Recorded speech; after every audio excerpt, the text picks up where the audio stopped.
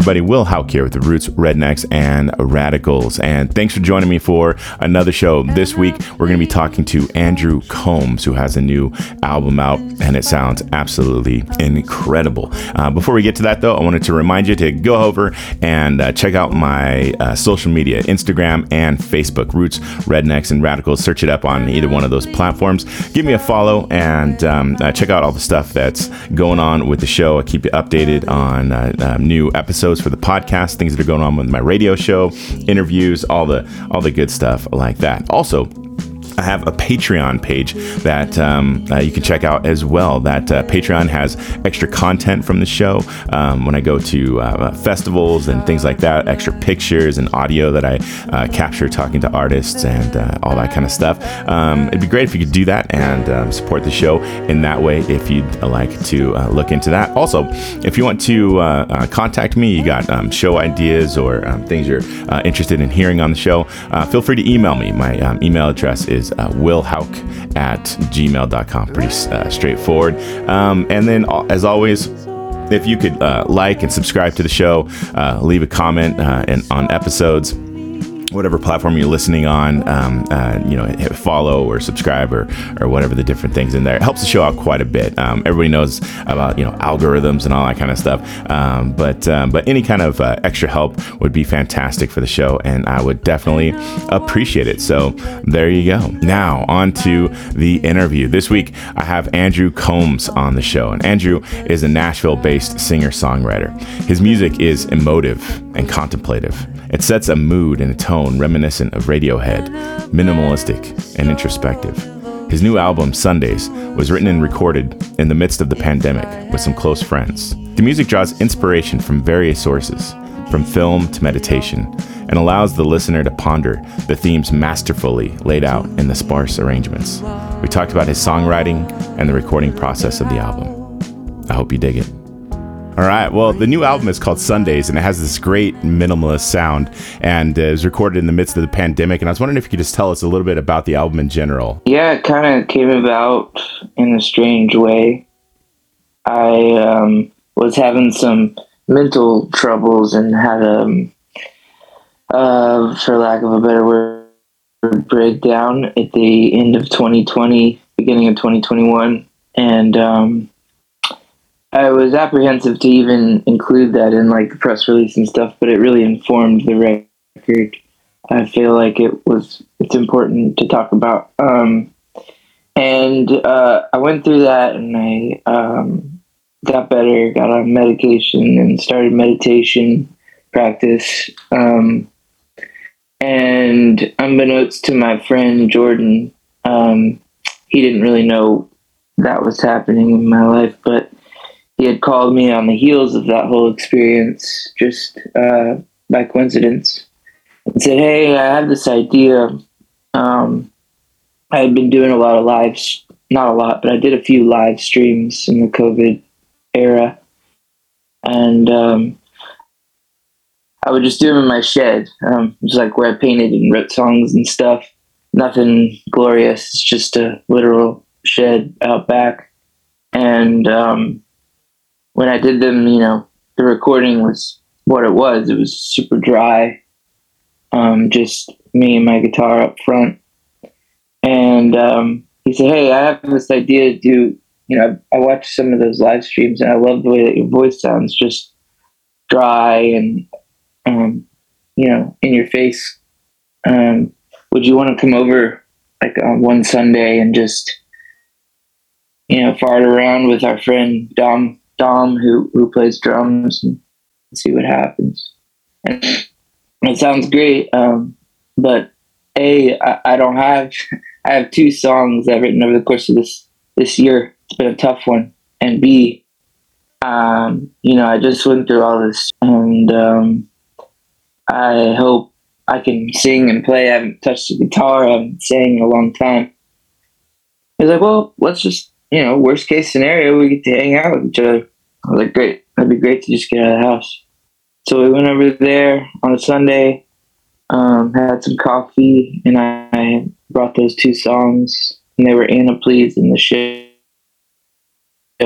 And we recorded them, and knew it felt good, but it wasn't until maybe the next week or the next few days Jordan sent me a rough mix, and he had added some woodwinds on top of it. And I was taking really long walks at the time, trying to get my head straight. So I kept listening to them over and over again because they were really, there was something going on that was special. And it felt important to me specifically, and cathartic. And he and Dom felt the same way. And so we just decided to keep getting together every Sunday. And we did that probably like 7 Sundays. And we skipped a few because of other obligation, organic and supernatural. Yeah, it was really a beautiful time that I'll always cherish. And it was, I don't think I've ever made something that just fell into place like that. Yeah. Well, it has a real vibe to it, and it's just really it kind of somber and sparse and whatnot, and it really comes through that there was some real thought going into it. And I love this idea of calling it Sundays, and that's how you recorded it, writing during the week and going in and going in on Sunday. But how many people were involved? Was it just you and him, or were there other people coming in recording with you guys? So it was just Jordan and I and Dom, the guy who plays drums, and he played some keys and sang too. We did all the basic stuff, well, even more than basic. The only overdubs were the woodwinds, and we had a friend, Juan, come play lead guitar on 4 songs, and then there's steel on 1 tune, which was done by my friend Spencer. That's it. So it was predominantly just Dom, Jordan, and I. Gotcha.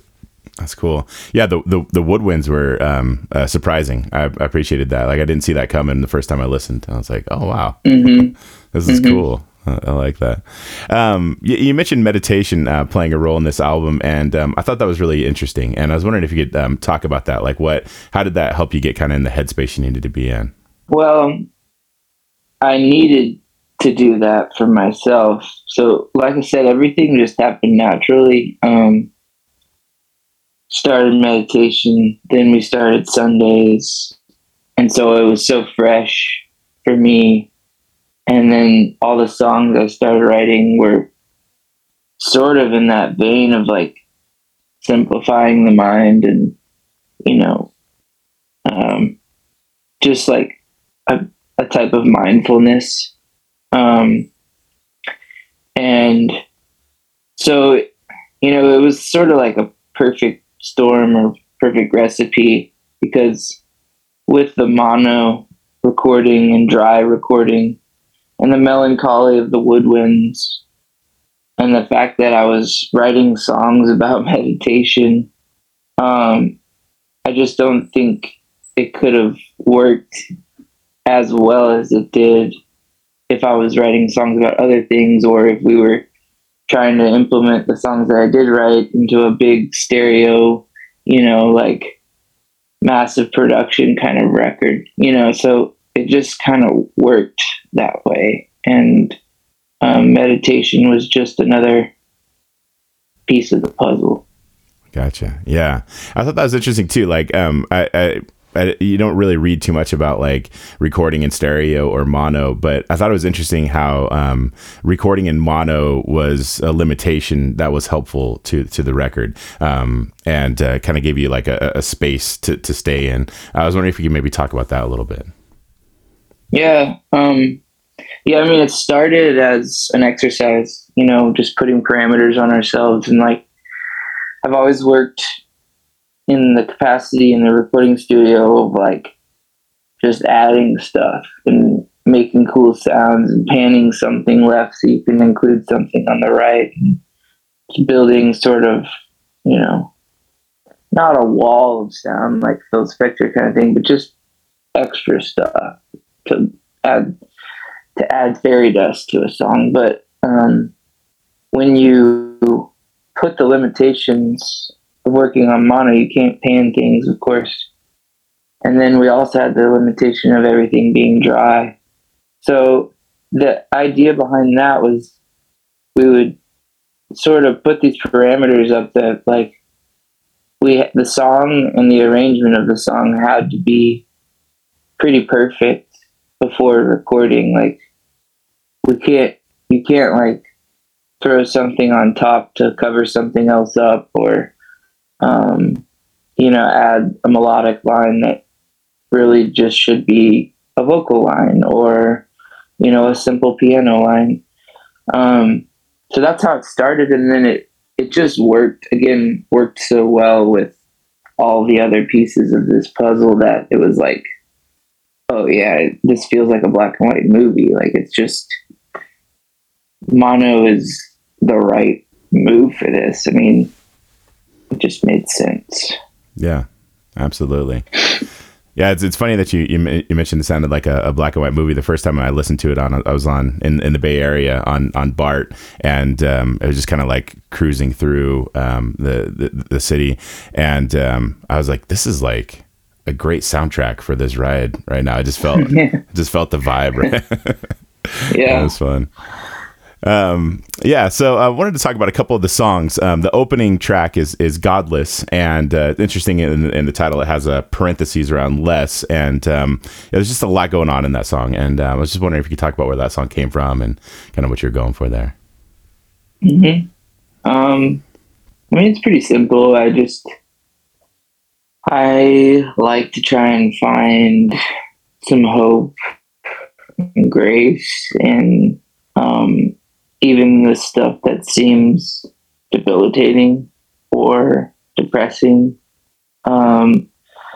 sort of like a rising out of the ashes kind of thing. Like, I just think it's nice to remind people that there is beauty in quote unquote, or there is quote unquote beauty in unconventional things.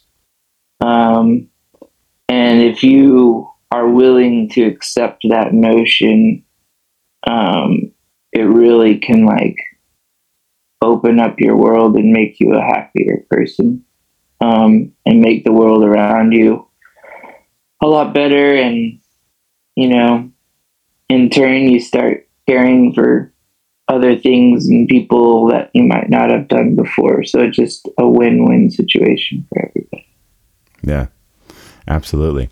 Well, the song "Anna Please" is really beautiful too, and it was inspired by a movie, Cries and Whispers. And I was just interested in how that worked. Like, how did the movie? Were you trying to kind of get the vibe of the movie into music, or kind of how was the inspiration working there?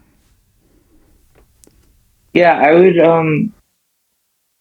So that was one of that and The Ship were the first two songs did. So I had them before we started recording.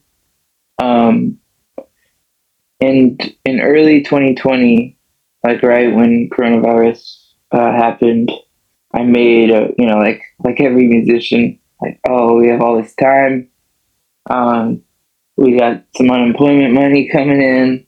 Like, I just made a little EP and did it in my shed and sent it out to other friends, and they put music on top of it.